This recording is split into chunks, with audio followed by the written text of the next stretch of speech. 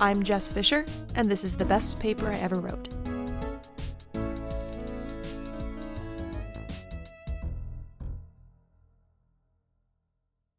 Hello! Today is February 6th. Tomorrow is the Super Bowl. Are you excited for the Super Bowl? I am not as excited as I normally am. Now, I don't normally do anything for the Super Bowl. Like, I don't like Super Bowl parties. I don't like watch parties for things, because when I'm watching something, I'm watching something. I'm there to, like it's an annoying character trait of mine, but, like, I've spent thousands of dollars to go to school to learn how to view things with a critical eye and appreciate them on a certain level, and it's very difficult to do that when you are really sounding like a film guy right now. Exactly, and it's very annoying. And I recognize this. And there are some things that I like to watch with people. Like, I love the communal experience of going to the movies. I love the communal experience of, like, watching a blockbuster movie. But, like, I just watched Malcolm and Marie last night, and I loved it. But if I had tried to watch that with, like, 3 other people, I feel like it would have been ruined. And I feel the same way about the Super Bowl, because, like... Really? You want to watch a Super Bowl alone? Not that I want to watch it alone. If I even want to watch it, I like football. I like the Giants. I only really am invested in football when the Giants are playing. Otherwise, like I haven't watched any other playoff games this year. I haven't been, because I don't care. It's not like baseball where I'll watch, like, every playoff game because I really just enjoy the sport. Football is one where I'm just like, I like my team, and the Super Bowl is an event, so I'll watch it. I feel probably the opposite. I can't watch baseball at all. It bores me. But I could watch a football game. Like, I grew up going to Rutgers games. And I didn't watch very many of the playoffs, but I'm living with 2 Seahawks fans. So there's Seahawks shit everywhere. And so when the Hawks are playing, I'm watching. I find college football inherently more exciting and more interesting. Well, I think they have some rules in play that just, like, the pace of play is quicker. That's fair. Like, the game isn't, like, stopping for penalties and timeouts as often. And also, the kids have more to play for. Like, they're playing for a career, you know? They're playing for their jobs in the future. In the NFL, not to say these people aren't, like, high-class athletes that do things my body could never even dream of doing. But, like, I just think there's a certain beauty to, like, young kids who know that, like, if they fail, they may never play this game again at a professional level, you know? And I think the stakes of it are a lot more exciting to me for that level. The fans are more engaged.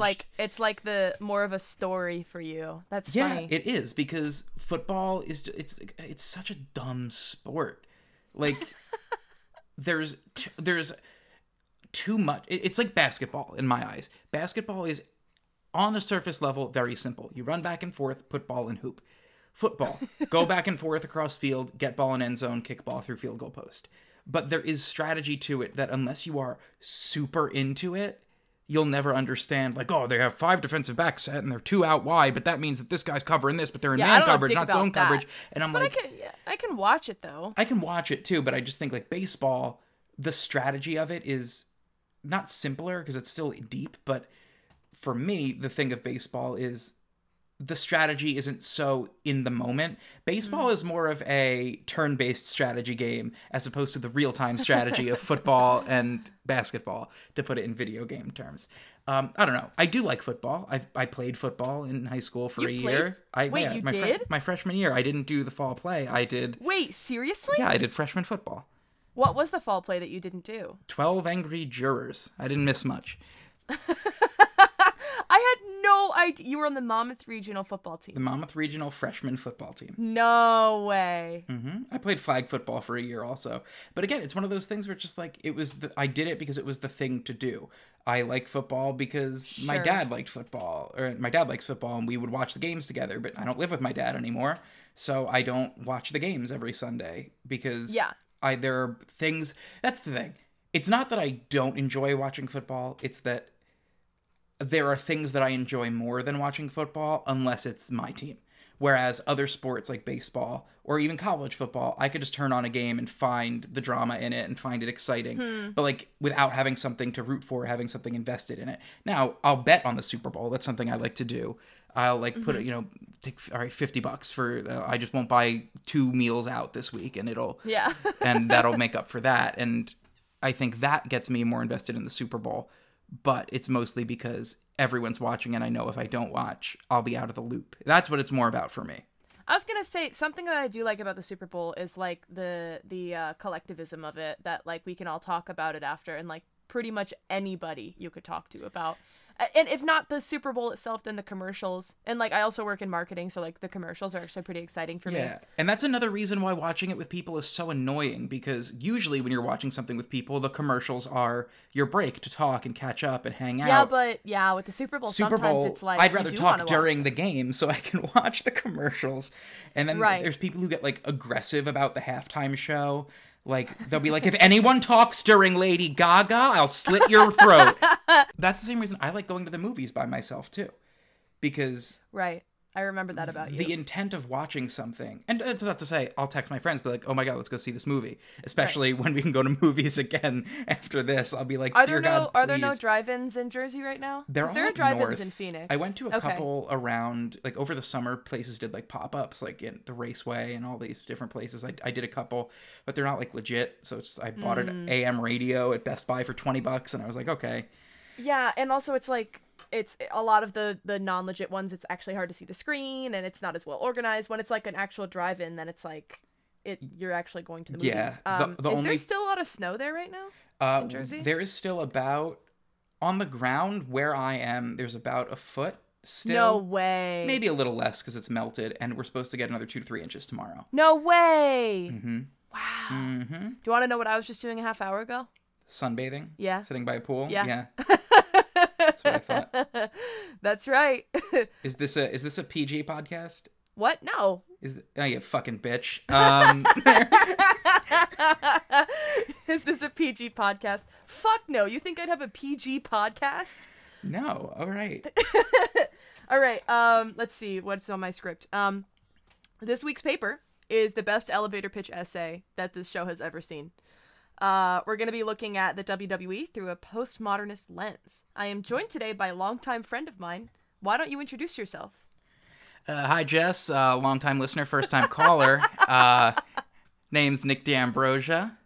I am a filmmaker, screenwriter, director, performer, all-around entertainment enthusiast from Central Jersey. I am a podcaster, that's true. I feel like I always forget to include that because that is a legitimate hobby and career now for many.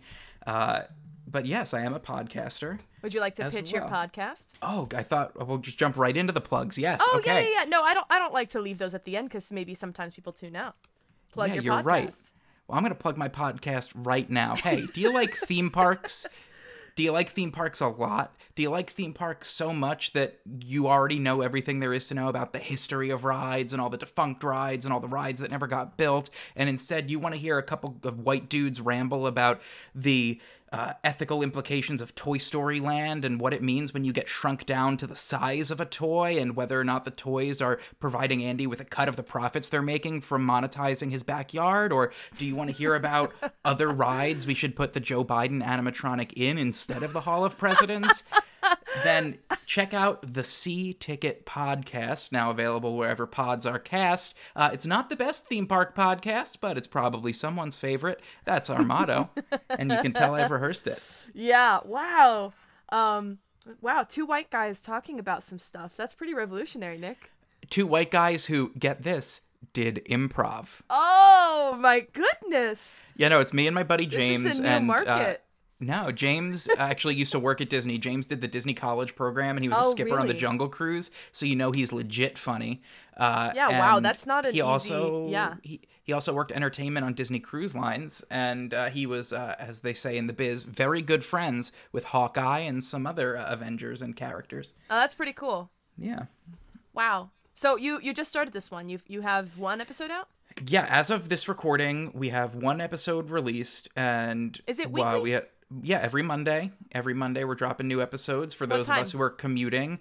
9 a.m. Eastern.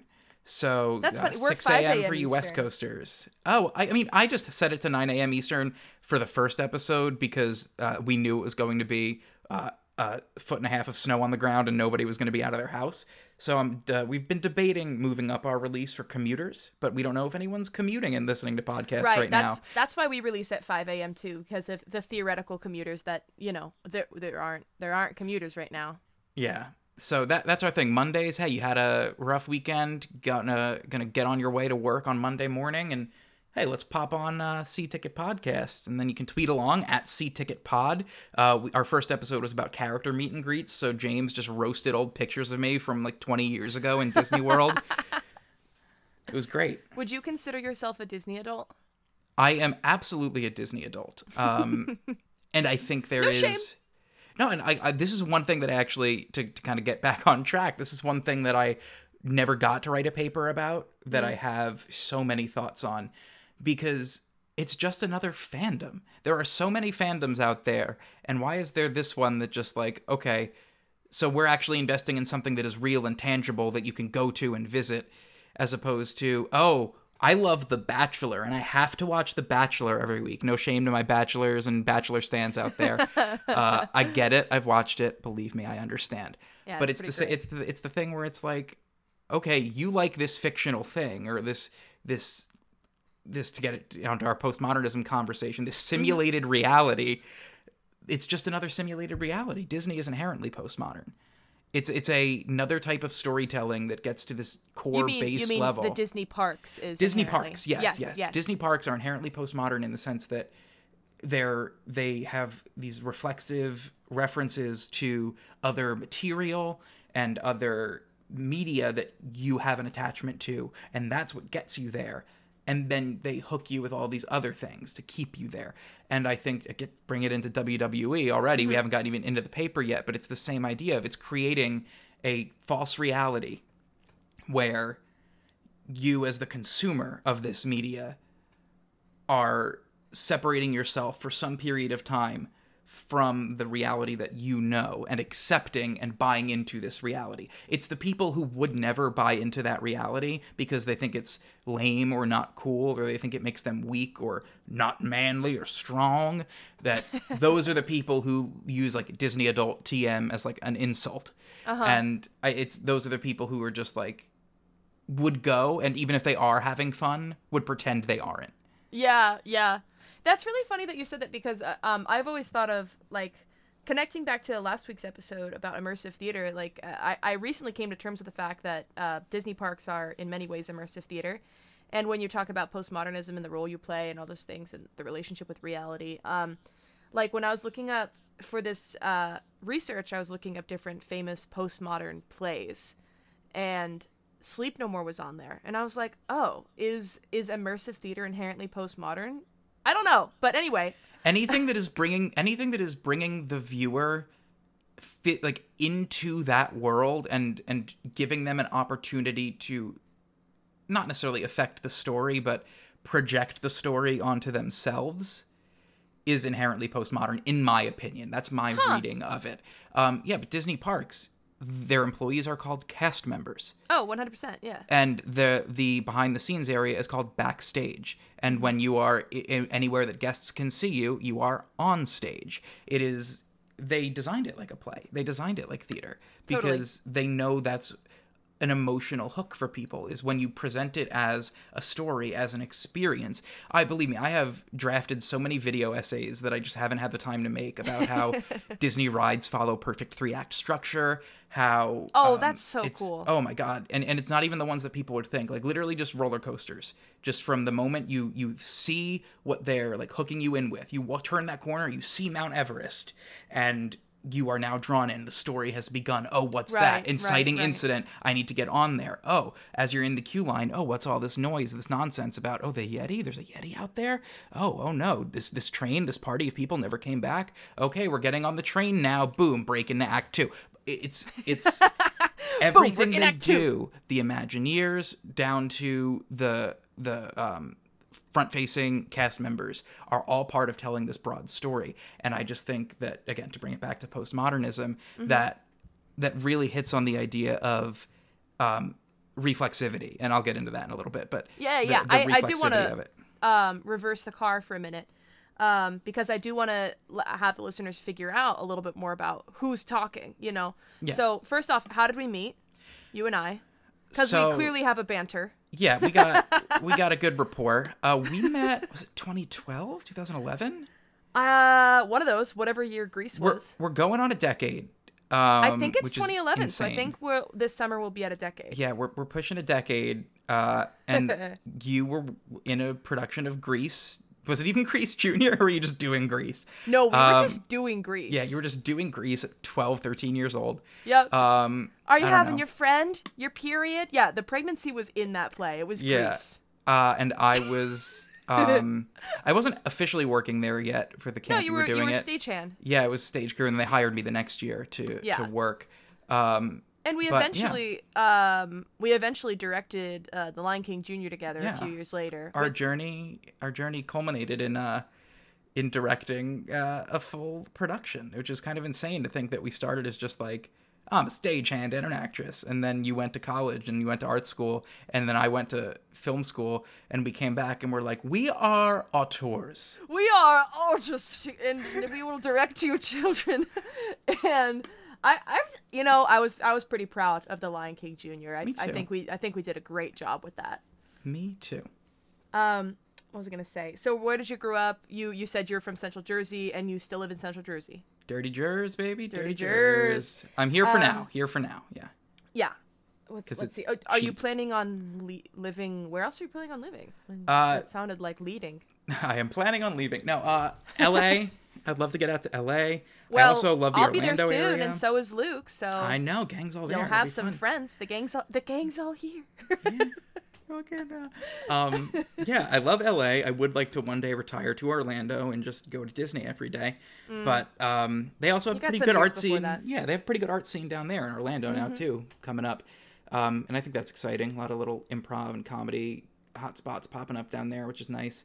Because I also think about how many people move there to work at Disney, at Universal, at SeaWorld, at Legoland. How many performers are down there that need an outlet outside of work? It only makes sense that it's becoming a kind of a new arts hub. That's cool. I never thought of that. So where did you go to school, and what did you study at school? You said you studied film? Yes. Well, I went to Ramapo College of New Jersey, and I received my degree in communication arts with a concentration in digital filmmaking. But that's so funny. That's the long version. So I thought you studied theater, like no. in addition to. So I got a minor in theater. Okay. My degree, it's the closest thing they have to a film degree. So I just say I'm a film major. That's what we all just said. But it's technically within the communication arts school, the concentration in digital filmmaking. So we covered all the bases. We covered, everything we needed to know. So how did you get into postmodernism? I took a class my junior year. I think, my junior year, called the New TV Criticism, New TV Crit, we called it. And it is the best academic class I've ever taken. I say academic in the sense of not like a production class or a workshop class. As far as like you are coming to class and we are learning about a thing. It is hands down the best class I've ever taken. It's fascinating. We would I think it was a 3-hour. Yeah, I think it was a 3-hour. Or no, it was twice a week, hour and a half. What we'd usually do is half the class, we'd watch an episode. Then we'd talk about it. And then the second day of the week, we would discuss, all right, what are the concepts that relate back to this episode and why we watched it. We would watch, what did we watch in that class? We did, and it changes the curriculum all the time, so she's constantly adding new shows and stuff, and like we're always sending her new shows, like, oh my, you have to check this out and put it in the class. Oh, cool. We loved, I sent her, I was just talking to her about WandaVision the other day. And I was just thinking that. I have, without spoiling it, I have some stuff on WandaVision later, but, I've only seen the first episode, so I don't know, buddy. It won't be a spoiler. It's just the conceit of it is about postmodernism. But it's an incredible class, and I still most of my critical eye came from that class. No matter how many other criticism courses I took, I looked at everything through the lenses that I gained in that class. Do you prefer postmodernist theater to any other type? See, theater is different for me because you were in Mr. Burns, and I would absolutely argue that that's postmodernist. I agree, and that is one of my favorite plays that I've ever read or seen or been in. I got to see Nick in that, and he was wonderful. Thank you. Truly, You're it welcome. depends is the answer. If there's a reason for it. I think there's a trend in the theater community. Like what? To make things, not everything needs to be the Great Comet. But everything. Great Comet is wonderful. Exactly. Because they designed it from the bottom up with that in mind. I don't want to see, and I didn't see this production, and I really wanted to see this production, but I don't think we needed Sweeney Todd in a pie shop where the audience is on the stage. You know, I don't think that's something that we necessarily needed, but I haven't seen it, and I didn't get to see it, so I can't say whether or not it added anything to the Lion text. King in a desert. Exactly. We didn't need that, and I'm glad it turns out that guy is the fucking MAGA psycho now. The guy who, at Serenbe Playhouse or whatever, that landed the helicopter for Miss Saigon. Oh, and it's like, great. We landed a helicopter. Yeah. Okay, sure. Or they sunk, or they had a real ship for the Little Mermaid, or they sunk the Titanic, but I don't know. I don't think we need that. And again, that production of Sweeney Todd, for all I know, it did add a lot to the text, and it did have a lot to say about the themes. But my understanding that the people that I know who saw it came back and said, oh man, it was just really cool that Norm Lewis was screaming in my face. And I'm like, okay, but why was Norm Lewis screaming in your face? I ask that because remember, did you ever watch the South Park episode about WWE and how they go and they're like, let's see how he performs in the second act. This is not wrestling. Yes, it's and so they've good. got the little monocles or opera goggles and things like that. There's so many great wrestling TV episodes. Always Sunny has a great one. The Gang Wrestles for the Troops. Top-notch TV episode. I actually do know which one you're talking about. Let me see. So when did you, as long as I've known you, you've been a WWE fan? Yes. I was first introduced to wrestling through video games. Okay. Yeah, and I just what age are we talking? It's 2007, so I was 12. It was the first game I played was SmackDown vs. Raw 2007. And then I didn't start watching it really until like 2008 when I just happened to turn on the TV and like, oh, there's Friday Night SmackDown. Okay, cool. And then I just started watching it, recording it. I would DVR it at my dad's every week. My parents are divorced, so I went there on the weekends. And because my mom hated it. Like, she would like get mad if I was watching it in the house. She called, and I get into this like a little bit about the public image of wrestling in the paper, but like she was like, oh, it's white trash, it's garbage, and I'm like, it's no different than any other entertainment on television, just because you have this outdated view of who watches it. Like, times have changed, boomer. So mom, yeah, that's that kind sounds of a thing. Also so Divorce Kid, like that's so like, yeah, I would only record WWE at my dad's house every other weekend. Like, that's so, I'm also a child of divorce. Yeah, you get it. It's like you have certain things that are just like you associate with one parent or the other. And for me, it was like, oh, my dad would, oh, what are you watching? Oh, I'll sit here and watch with you for a little bit. He got kind of into it, not as into it as I was, but he would take me to events. He would take me to shows. We've been to WrestleMania together. Yeah, it's a good time. Yeah, it's fun. I fell in love with it kind of because of it is theater in its purest form, I think. Okay. It's primarily improvised. I mean, there's planned endings, planned moments, but for the most part, people are out there in front of a crowd of thousands making up a story. So with when you only say where they have improvise, to you go. mean physical improvisation? Oh yeah. When you go out there and you watch a wrestling match, 98% of the time, the wrestlers involved only have planned, all right, here's how we're starting, here's where we're ending, and we have to hit these three things in the middle, or something like that. But they're good at, like, taking care of each other in the physical sense. Oh, like, yeah. It requires more trust. It's like dance. It's exactly. It is a ballet. It is an opera and a ballet and a sport all so rolled into beautiful. one. Yeah, it's an opera, a ballet, and a sport that originated with carnies and came from a history of ripping people off. It's a really fascinating industry, and especially the way it's evolved from lying about whether or not it's real to, okay, where are we now? And that's where it gets really postmodern. So we can, if you want to jump into that, we can. I was going to ask too, so you start your paper talking about the fact that there was a very long period of time in which the WWE hid the fact that it was scripted.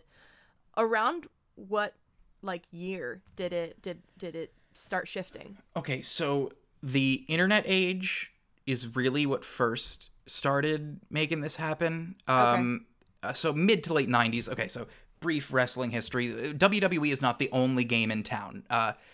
Wrestling used to be in different territories. You would have Mid-South Wrestling or Ohio Valley Wrestling, and you would have these different regions where everyone would have their own stars, their own champions, and sometimes you would have kind of cross-promotion, but you had your own promotions, your own territories. But then in around the 70s and 80s, Vince McMahon Sr., the current Vince McMahon is the CEO of WWE. His father kind of founded World Wrestling Federation, the WWF, and they were kind of the first national wrestling company. They got TV deals. They started WrestleMania. Around what year are we looking at? We're looking at the 80s. Hulk Hogan was the first, not the first big name, but, and again, I am really kind of just watering down wrestling history. There is so much that happened between we're in territories to WWF is nationally known, but that's kind of the A to C where we're getting. It becomes broadly known, and they're pretty much the only national wrestling federation in town for a while. And then in the 90s, Ted Turner, being the Ted Turner that he is, with his network. So Ted Turner is head of, Turner Network Television, Turner Field in Atlanta, TBS, TNT, all Turner networks. On TNT, they started a wrestling promotion called World Championship Wrestling, WCW, headed by a guy by the name of Eric Bischoff. And Eric Bischoff was like, fuck it, we're going to take WWE down by doing what they refuse to do, and that is being edgy, being new, and getting with the times. By this point, Vince McMahon's father is no longer in charge. It's still WWF. Eventually, they transitioned to WWE, from World Wrestling Federation to World Wrestling Entertainment, which is a very, symbolic gesture of we are not a sport. We are now an entertainment. We are sports entertainment. But this only happened at the behest of the World Wildlife Foundation suing them. I also like that you say that specifically that they don't call them wrestlers. They call them WWE superstars or sports entertainers. Everything in WWE comes from branding first. This has been a thing that's happened over time. In the 90s, this was not as big of a thing. So let's back there for a second on the timeline. I'm really jumping around right now, so try to follow along, listener. No, I'm following. I promise it gets to an exciting conclusion. WCW was the edgy, the cool one for the teens. And then Vince McMahon decided, finally, okay, we have to do something. Vince McMahon is notorious for being set in his ways. He has a specific view of the industry because he grew up in it. He has a specific idea of the way things have to be successful. And it kind of turned his world upside down when WWF was no longer the number one wrestling company. They had what was called the Monday Night War because WCW decided, all right, we're going to put our program right up against Monday Night Raw. And what we're going to do is we're going to air our program live. And WWF was not live at the time. So WCW was recording live. And for a while, let's tie it all together, they filmed and taped their episodes at Disney MGM Studios in Orlando, Florida. One of my favorite fun facts. But yeah, so that kind of happened, and this started what was known in WWF as the Attitude Era. Okay. And what that was they got edgy. They said bad words. They brought in the scantily clad women. They had, bra and panty matches. They objectified people. They had Stone Cold Steve Austin coming out every night, give me a hell yeah, flipping the middle finger and punching his boss in the face. Like it became this war, the Monday Night War. There was a time when WWF sent wrestlers to ride a literal tank into the parking lot of a WCW event. One of the WWF wrestlers left WWF with the championship title and went to WCW and threw it in the trash on live TV. It was wild. It was crazy. You never knew what was going to happen. And wrestling was never more popular than it was in that era. And then Oh, very eventually WCW flew way too close to the sun. They did a bunch of stupid shit, like really dumb, stupid shit, like making Like what? making actor David Arquette their champion for 2 weeks. Supposedly, this, according to many, killed the business. There's actually a fascinating Hulu documentary that is like, I wouldn't say it's good, but it's fascinating if you're interested in this kind of thing. Because it's like part What's real. it It's called You Cannot Kill David Arquette. It came out last year because David Arquette, this sent him into a spiral because he loved the industry and now everyone hated him. And it was just something he really liked. And the writers were like, we'll put the belt on you. Yeah, whatever. Who cares? But like for him, after he got into wrestling, no one wanted to hire him for anything anymore in Hollywood. So he didn't get acting jobs. No one accepted him in the wrestling industry, so everyone just hated him. He became, like a raging alcoholic, and had addiction problems, and he divorced Courtney Cox. Like these things happened, and then this documentary kind of tracks him getting back into wrestling, and he actually in 2019 had a pretty substantial run with a couple different independent promotions around the country. And was ranked one of the top 500 wrestlers in the country by Pro Wrestling Illustrated. So this documentary kind of follows that, but it's like part real and part like in the character that David Arquette was doing, which I found very jarring and weird. But so that's kind of how that happened. But WCW flew too close to the sun, and WWF ended up buying them. Vince McMahon shelled out the money to buy them, and this is kind of the first really postmodern thing that I can track in wrestling, because they would reference each other. They would spoil each other's matches on air if they were pre-taped. Like they were just doing, petty shit. Mm-hmm. But this moment, Vince McMahon bought WCW, but the way they played it out on television was that his son, Shane McMahon, bought WCW, and that all the WCW wrestlers invaded WWF. So really, they were just, WWF contractors at the time. But as it was playing out, no, they're WCW wrestlers coming in. And whoever wins, that show is the one that's going to continue. It's the end of the Monday Night War. So this is the first case, really, of accepting that there are other things going on outside of the simulated reality that we've created and deciding, screw it, we're going to tie it into our program. Right. I think a really good example that you talk about is, let me pull up the quote of it. Wherever it is. When the people, there was the cheating, and then that played into the actual storyline too. So this was 2005 or 2006. Okay, context. There was a female wrestler at the time by the name of Lita. Her real name's Amy, but her character is called Lita, who was dating. And at this time, we knew that things were false. Yes, it is relatively common knowledge. Like, they are not acknowledging it on television. There are not, you don't have, wrestlers going out on TV and talking about things outside of character, or on public social media isn't really that big of a thing yet, so you don't have that. But people know, okay, WWE is, at this point, they're WWE. They're a scripted program. They are sports entertainment. They are entertainers first. They're an entertainment company, a publicly traded entertainment company. Right.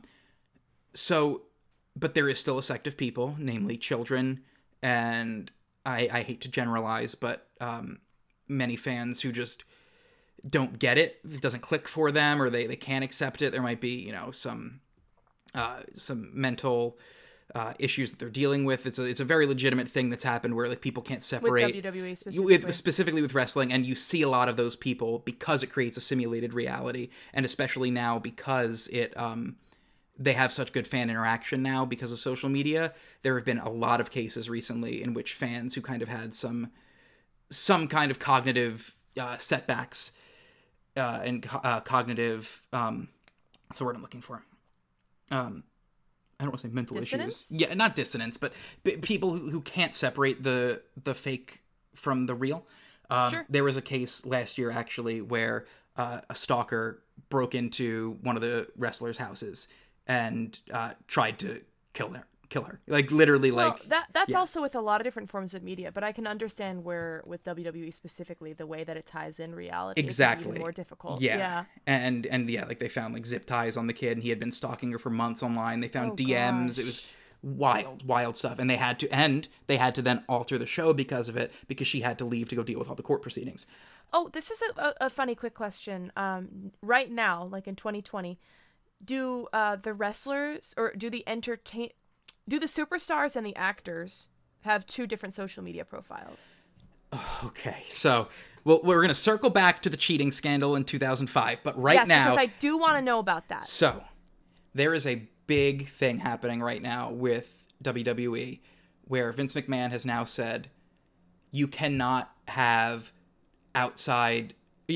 use your character names that WWE owns on Twitch, Cameo, or other sites that you're going to profit off of. This is very new. This is a thing that many people are chalking up to Vince McMahon seeing an opportunity to profit and not wanting anyone else to get that profit. Yeah, I bet wrestlers could make a lot of money on Cameo. That makes sense to me. So they do. I've received a few, but they can still do it, but they can't use their ring name. They have to use their real name. But this creates an issue when their ring name is their real name, or they've gone by their ring name for so long. For instance, there's a man by the name of Xavier Woods who has a very popular gaming YouTube channel that about 1.5 to 2 years ago, he finally just ended up partnering with WWE on it, and they kind of cross-promote now, because like all the wrestlers would go on it and they would have tournaments and stuff, and he now hosts a show on G4 under the name Xavier Woods, even though his real name is Austin Creed, because... Oh, and now he can't use it anymore because WWE owns the name. But they're letting him because he is cross-promoting with them, and it's serving as a profit line for them. Right. Sure. But there's actually a wrestler who they have not confirmed that this is why she was fired, but she was then at that point making more off of her Twitch streams than she was wrestling. Her name's Zelina Vega. Go check her out, support her. I don't think she's using her real name. I think her real name is... Oh, God, I don't even know. That's so bad. I'm an awful fan. But, yeah, you should go support these people. Zelina Vega. Zelina. Zelina. Oh. Zelina. Zelina Vega, real name. John, you're going to have a fun time editing this hodgepodge together. No, actually, I like... Most people that have been listened really enjoy the way that the thought process goes. Most of the time we do very minimal editing, so cool. Thea Megan Trinidad, just in case with this bullshit that they can't use their stage names, I guess, anymore. their superstar names. So she was fired. She was let go from WWE a couple months ago. They have not said because of this, but she was one of the most vocal in saying this is bullshit. The main reason people think it's bullshit is because WWE does not consider them employees. They do not receive benefits. They do not receive full-time pay. They are independent contractors paid per appearance. And their contract stipulates how many appearances they make over a certain amount of time or a certain amount of years. It's like they're acting agents. Literally. But yeah. WWE is now, the big controversy is, does WWE have the right to stipulate these things that a normal company has every right to stipulate if they don't actually have any employees? And it's a big debate because who owns it? You do acknowledge when you sign a contract that WWE will own XYZ of your likeness. Another example, a guy by the name of Cody Rhodes has a long history of his family as wrestlers. His father, Dusty Rhodes, the American Dream, has been around since the 50s and 60s. Maybe not the 50s, probably 60s and 70s. He was, not happy with how he was being treated in WWE, so when his contract expired, he left and started a brand new company called All Elite Wrestling, which now has a weekly television show and is starting to compete with WWE as far as ratings go, and it's the first time we've seen that since WCW. But the thing with Cody is, his name was Cody Rhodes. Well, Cody Runnels, because Dusty Rhodes' real name was Dustin Runnels. But he'd gone by Cody Rhodes for his whole life because his dad's name and persona was Dusty Rhodes. When he left, WWE owned the name Cody Rhodes.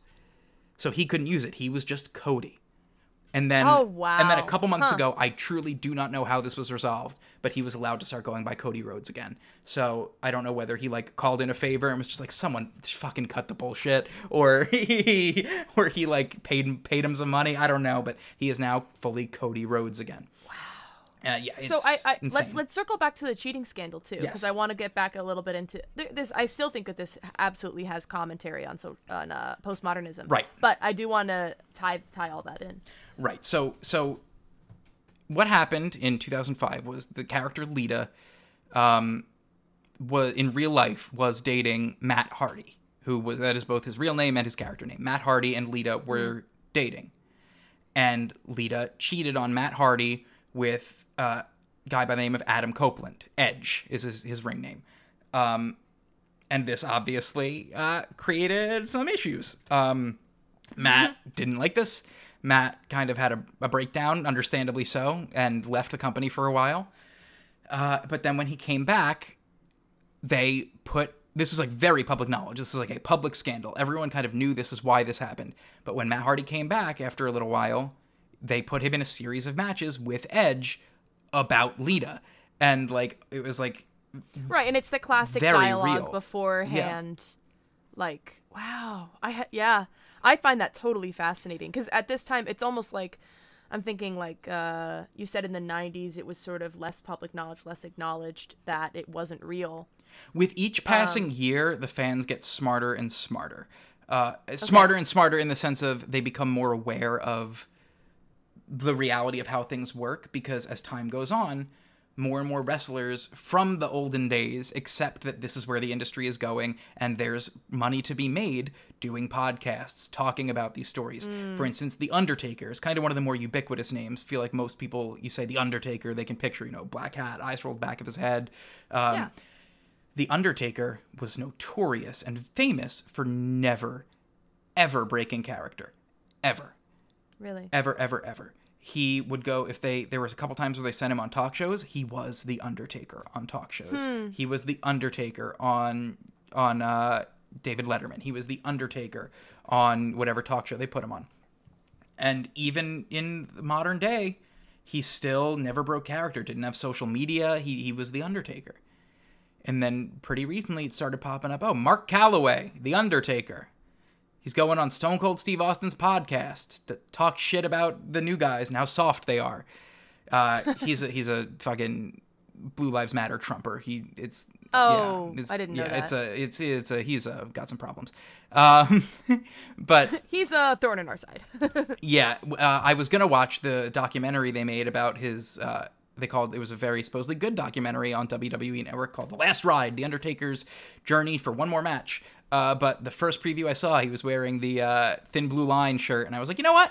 I'm going to pass on this one. You know what? That's okay. I don't have to engage with this. Yeah, but this also is another element of, okay, can we separate how shitty some of these people are as we learn more about them and just appreciate what they're doing on screen?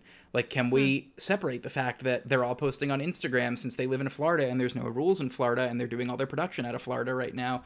Can we separate the fact that they all were just out at a bar partying last night, and then tonight they're on TV 6 feet away from 75-year-old Ric Flair? Like, can we do this? I don't know. It's a weird thing. It does make me curious about, because the paper itself, what was the title of the paper specifically? So it is called Simulated SmackDown, an analysis of WWE programming through a postmodern lens. Yeah, Simulated SmackDown. That is so delicious. When you came up with that title, were you like, yeah, this is good? No, I love clever titles. It's one of my favorite things about writing. But this one, I thought it sounded dumb, honestly, so I'm glad you said it sounded good. Because I wanted it to call it WWE, a postmodern SmackDown. But I didn't think that was good enough for, the thesis I was trying to make.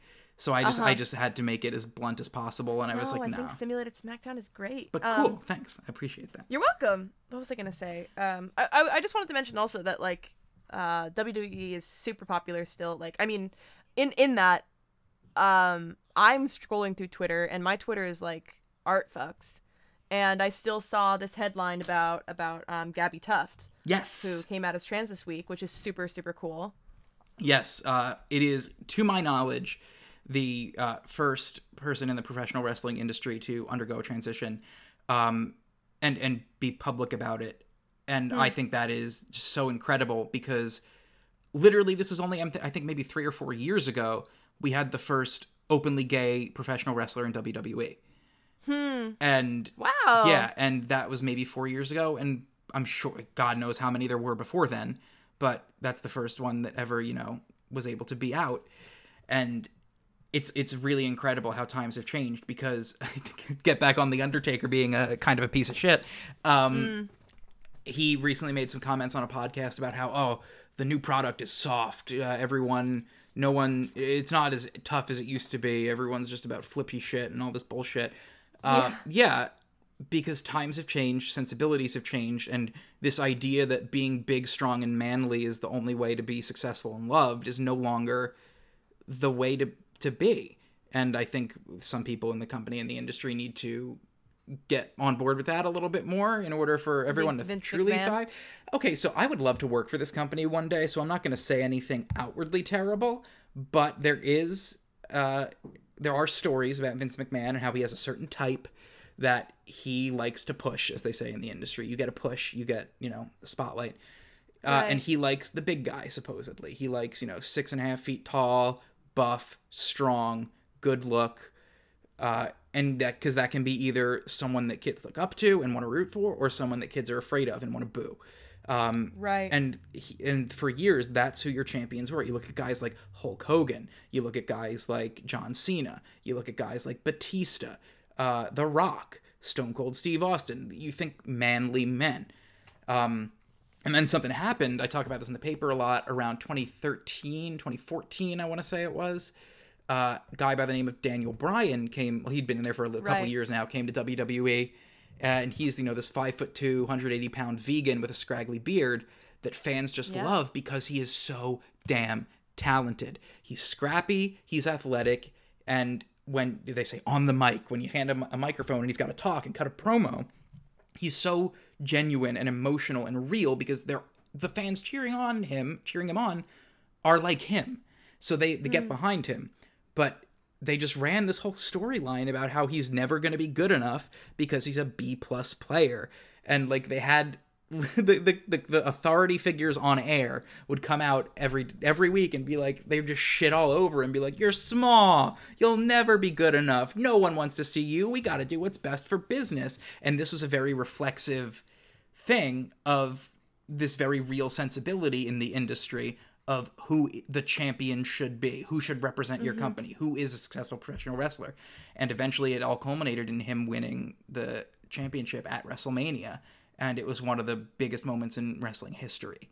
It was incredible to watch. I like that you talk about the fact that in most fiction, like fucking Game of Thrones, whatever, like the writers couldn't give a shit what the audience wants.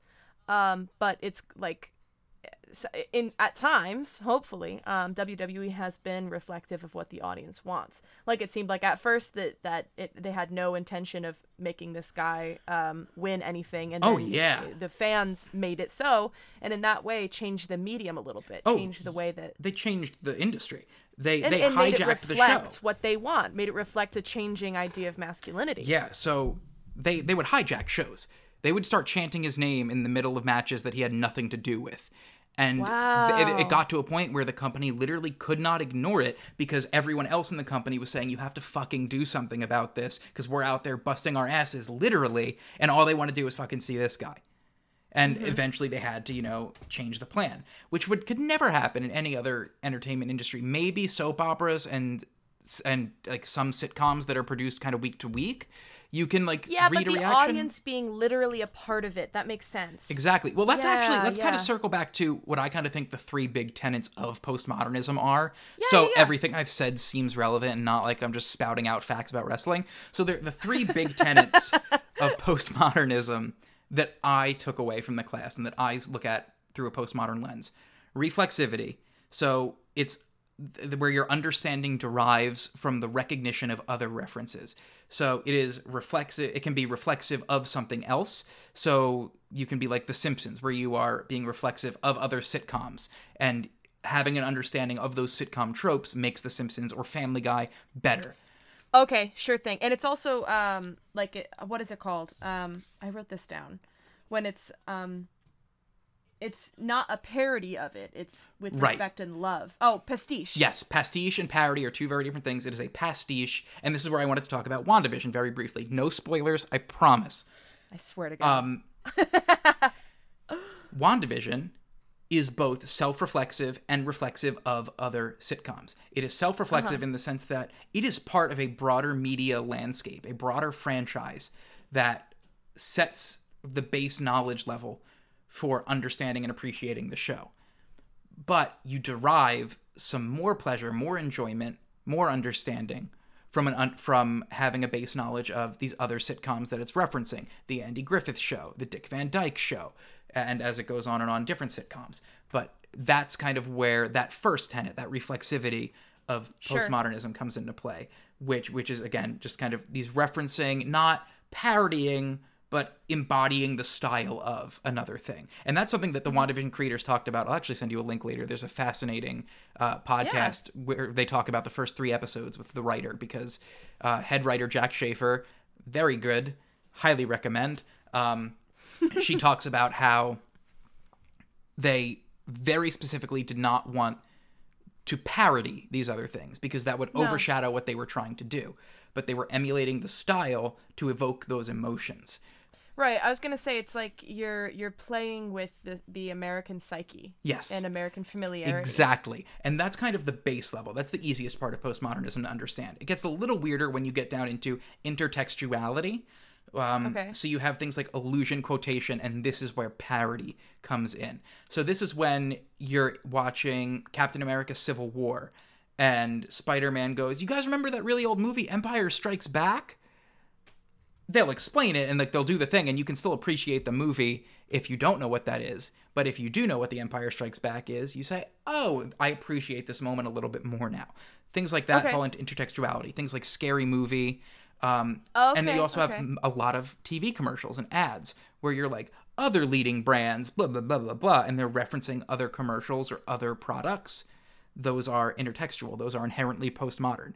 So is that the second tier? That's the second tier. The third one is my personal favorite and the part I find most fascinating, which is paratextuality. So you have intertextuality and paratextuality. And a paratext, an orienting paratext, is some sort of secondary text, not a literal text necessarily, but usually a secondary text or medium that allows the viewer to interact with the media that they are interacting with. It helps them get a better understanding and orient themselves with it further. The first big example of this that we learned about, and it's something that I don't know much about because I never watched the show, but apparently when Lost was first airing, it was kind of the advent of social media, you're like mid-2000s, and there was the wiki for Lost started having all the info that you needed. Okay, I missed this. What is that thing? Is that a reference to this? Blah, blah, blah, blah. And this was the kind of the first case of online message boards really having a community for fans of a show, talking about theories, doing all this fun stuff. Okay. So things like message boards, wikis, podcasts, and social media all fall into this paratextuality. So if you go on Reddit to talk about the latest episode,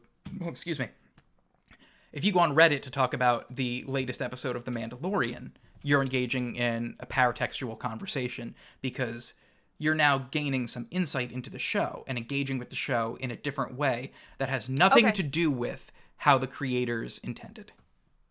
Okay, so why are these three things postmodernist? They're required for something to be considered that way? So at some level, I think one of these things has to be present for something to be considered postmodern. But I just want to kind of pull a quote or a paraphrase from an article that we read in that class that I just reread today. That television is a simulation divorced from reality, no longer a medium of representation, but instead an independently existing virtual world. So that is what television is. I'm not understanding. So in the context of postmodernism, television can be, I'm sitting here watching Breaking Bad. Breaking Bad is making no effort to pull me into the show in a way that is anything beyond a viewer. Okay. Breaking Bad isn't asking me to put myself in the shoes of Walter White. Breaking Bad isn't asking me to forget that the world around me exists for a moment and accept their reality. Okay. And again, this is just my interpretation and my understanding of this. There are many different theories of postmodernism, but my focus on it, then you have something like WandaVision. Where they'll make eye contact with you suddenly. WandaVision, in its inherent concept, is asking you to have an understanding of several different things prior to getting involved, and separating yourselves from your reality and immersing yourself in their reality to the point where you're now thinking more about how does this play into that world than how does this affect my world. Okay. They're asking you to have a more involved relationship. Yes. With the story that they're telling. Yeah, my theory on postmodernism and what makes WWE so postmodern is the involvement of the audience. Not just the live audience at a show or at a recording, but the audience at home and how they're being asked to interact with the program. And the wrestlers are making eye contact with the camera, right? Yeah. When they're speaking. For the most part. Okay, in that way, they're talking to you on the couch. Exactly. And especially in pandemic times, even more so. Oh. What they've done now is, for a while, they were just doing shows with empty arenas, which was just weird, but you got used to it. But after a while, they moved into an arena in Orlando and brought in thousands of LED screens and now have thousands of fans on LED screens watching from a home on the live broadcast. So they have now created another layer of being there. And what is even more fascinating, and there was no way I could have talked about this in a paper in 2016, but they are directed. The audience is being directed. What? Yes. So you log into this thing and you're setting up your screen. They're saying you can wear this, you can't wear this. Please make sure you stay this much in your frame. Don't show this, or this. And then sometimes they'll put up directions that say clap. Sometimes they'll put up directions that say boo, thumbs down. Or sometimes they'll put up directions that say, all right, now we're going to count down from 5 as the timer counts down. And they're directing the audience. That's crazy. And they are piping in crowd noise. In person? No. They will sometimes pipe in crowd noise just to kind of supplement. It's a TV production, I get that. Yeah. They now have full control over what an audience thinks, quote unquote, because they can tell all their fans, all right, boo. And if the fans don't start booing or going thumbs down, they have full rights to boot them at any time and replace them with someone else waiting in a queue. And they're piping in boos from the sound system in the arena. Wow. It's wild. It's just so crazy. That feels even more like a weird apocalyptic apocalyptic theater. What was I gonna say? So I honestly, when I sat down, I was like, oh yeah, WWE postmodernism, and then I was like, wait, what the hell is postmodernism? Like, wait a minute, postmodernism. So I went on. Yeah, it's crazy. Yeah, I was just gonna say I went on Wikipedia, and I thought that it was kind of a nice definition. We're also headed toward about an hour, so we are gonna kind of wrap up. So think about some closing thoughts as I read about postmodernism. Okay, postmodernism is generally defined as an attitude of skepticism, irony, or rejection toward what it describes as the grand narratives and ideology. Great pronunciation. Grand narratives and ideologies associated with modernism, often criticizing Enlightenment rationality and focusing on the role of ideology in maintaining political or economic power. So it's like trying to go against the maintaining of what it has been, yes. I guess. So, postmodern thinkers frequently describe knowledge claims and value systems as contingent or socially conditioned, framing them as products of political, historical, or cultural discourses and hierarchies. Common targets of postmodern criticism include universalist ideas of objective reality, morality, truth, human nature, reason, science, language, and social progress. Accordingly, postmodern thought is broadly characterized by tendencies to self-consciousness, self-referentiality, epistemological and moral relativism, pluralism, and irreverence. It gained popularity in the 80s and 90s and has been adopted in a whole bunch of different shit. So, okay, for me, when I read that, I'm like, okay, self-referential is the big word that I pick out. Self-referential in the attempt to take a look at and take a look at, that's the most basic way I could say it. Take a look at like value systems and discourses and hierarchies that have been a norm. So to ask yourself to engage with a story is in a way looking at yourself, looking at the story, and looking at the norms around it. And that's how I understood postmodernism. Yes. What you read, what I wrote in my paper is a bunch of academic bullshit. And there were so many words and I couldn't pronounce any of them. And I went to a pretty good school. Yeah, the easiest way to break it down, I think, for the layman is if you look at something and say, that's meta, it's probably considered postmodern. Mm-hmm. But this brings up a whole new debate of when everything is postmodern, nothing is postmodern. And it creates a paradox. Right, and it seems like almost everything is self-referential nowadays. It does, which is why it's so hard to find something that I wouldn't consider postmodern on some level. So now my Okay. criteria, even since I wrote this paper, my criteria to classify something as postmodern has evolved to be a lot more kind of strict because everything is postmodern now. My favorite example of postmodernism, if you want a very accessible example that is also fun to watch, Community. Community is Okay, why? built on postmodernism because I love Community. it It's like one of my references favorites. the medium of television. It plays Okay. with the medium, and it acknowledges what it's doing wholeheartedly. Oh, sure. Okay. And same thing with Rick and Morty. Dan Harmon is all about that.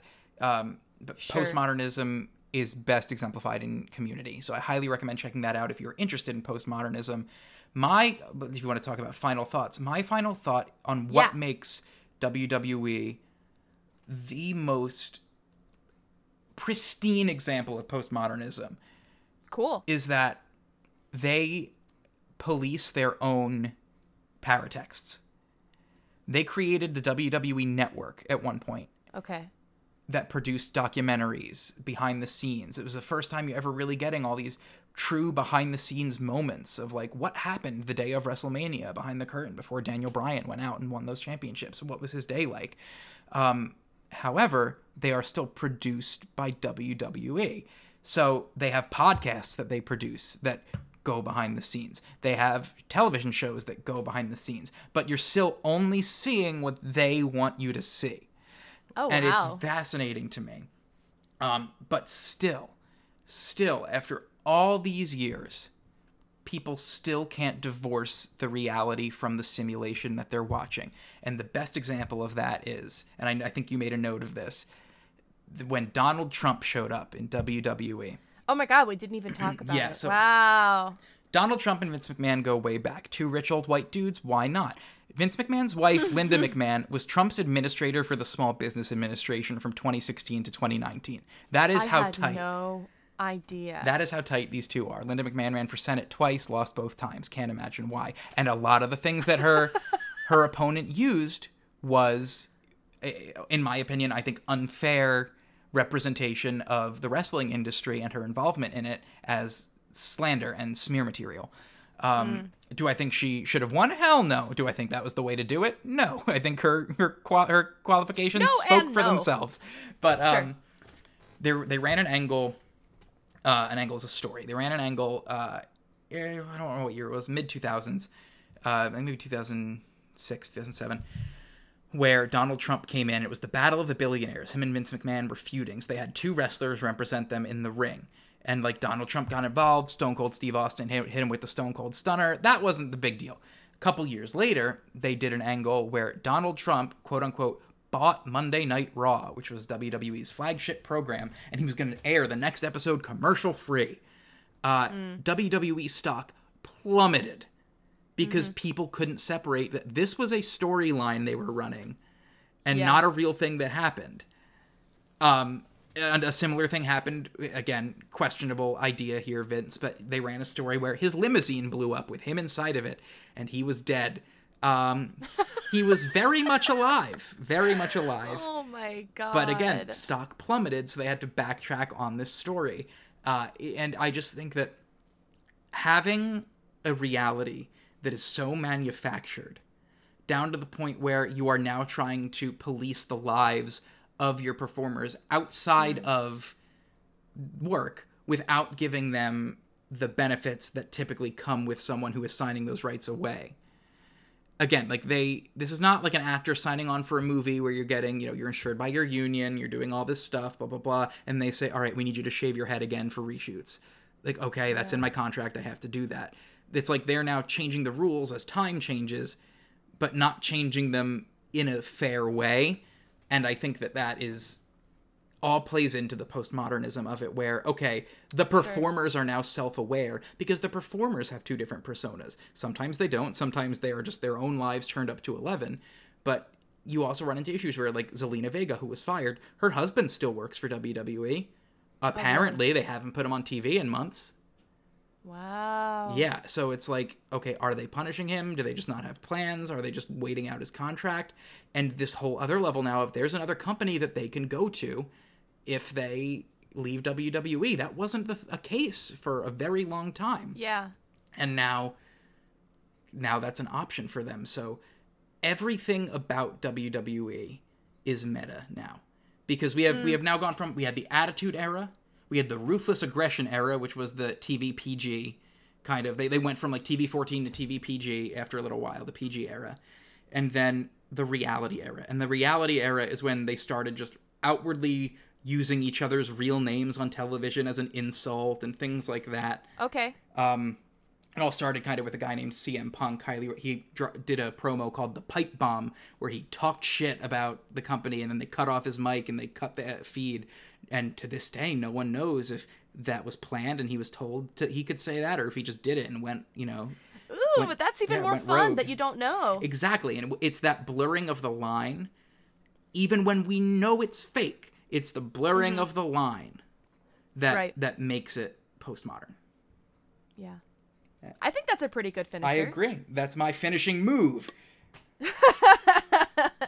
Well, thank you so much for coming, Nick. Thank you for having me. It was really great. It was really a delight to one, research it, and two, to read your paper. Do you have anything else to plug? I mean, you're working on your podcast. Do you have any other things to plug before? Yeah. So the C-Ticket Podcast. Follow us at C-Ticket-Pod on Twitter. Shoot us an email, cticketpod@gmail.com. Apple Podcasts, Spotify, all those fun places. And also check out The Collective Brain on YouTube. Collective Brain is the film production company that my friends and I started in college, and we post short films there.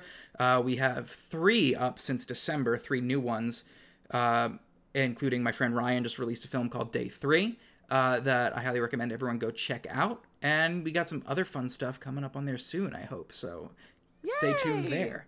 But yeah, thank you for giving me a platform to ramble about this stuff. I find it fascinating, and no one ever wants to hear it.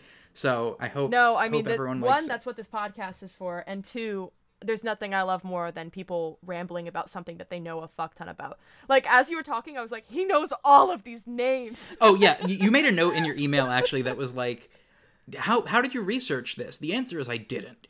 Yeah. I did not have to do any research for this paper other than, fine, I guess I'll find an article that has a quote or something that I can use because I had to. Wrestling. Yeah. Yeah. But literally every reference in this paper just came from, okay, I know this thing already. This is actually the second paper I ever wrote about wrestling. My thesis paper in high school was also about the downfall of WCW and there's a book called Controversy Creates Cash, which was Eric Bischoff's motto about how if you're just controversial, people will want to watch even if it sucks. And I'm like, all right. You could if you wanted to make a whole podcast that's just WWE stuff. I've thought about it, but I also think, again, this is another thing like with my podcast. There are podcasts already that do that. I'm not another white dude with that. Adding his voice to the mix is not what people need. So what I've always wanted to do, I don't know, we'll use this. Hey, listener, would you listen to a podcast where I make someone who doesn't watch wrestling watch wrestling? I personally, 1, would listen to that, and 2, would want to be the person that does it. I think you should make theater people watch wrestling. Yes. Like, I think that would be total gold. Yeah, we'll spitball some podcast names when we get off the call. Okay, that sounds great. All right, I'll talk to you. We'll sign off and then we'll keep. All right, this is. All right, this has been Nick D'Ambrosia and Jess Fisher. All right, bye. Bye. Best Paper Pod is supported by Hickory Playground, which was founded by Dylan Teschen, Robert Fuller, and Jordan Maycant. Our audio editor is John Morgenstern. Our cover art is made by Morgan Honeycutt, and our jingle was made by Lucky Cerruti. I also want to give a big special thanks to Patrick Uboa and Simone Elhart. Thank you so much for listening. If you've got a paper you think would be great for the show, submit it at hickoryplayground.org/bestpaper. I can't wait to read it.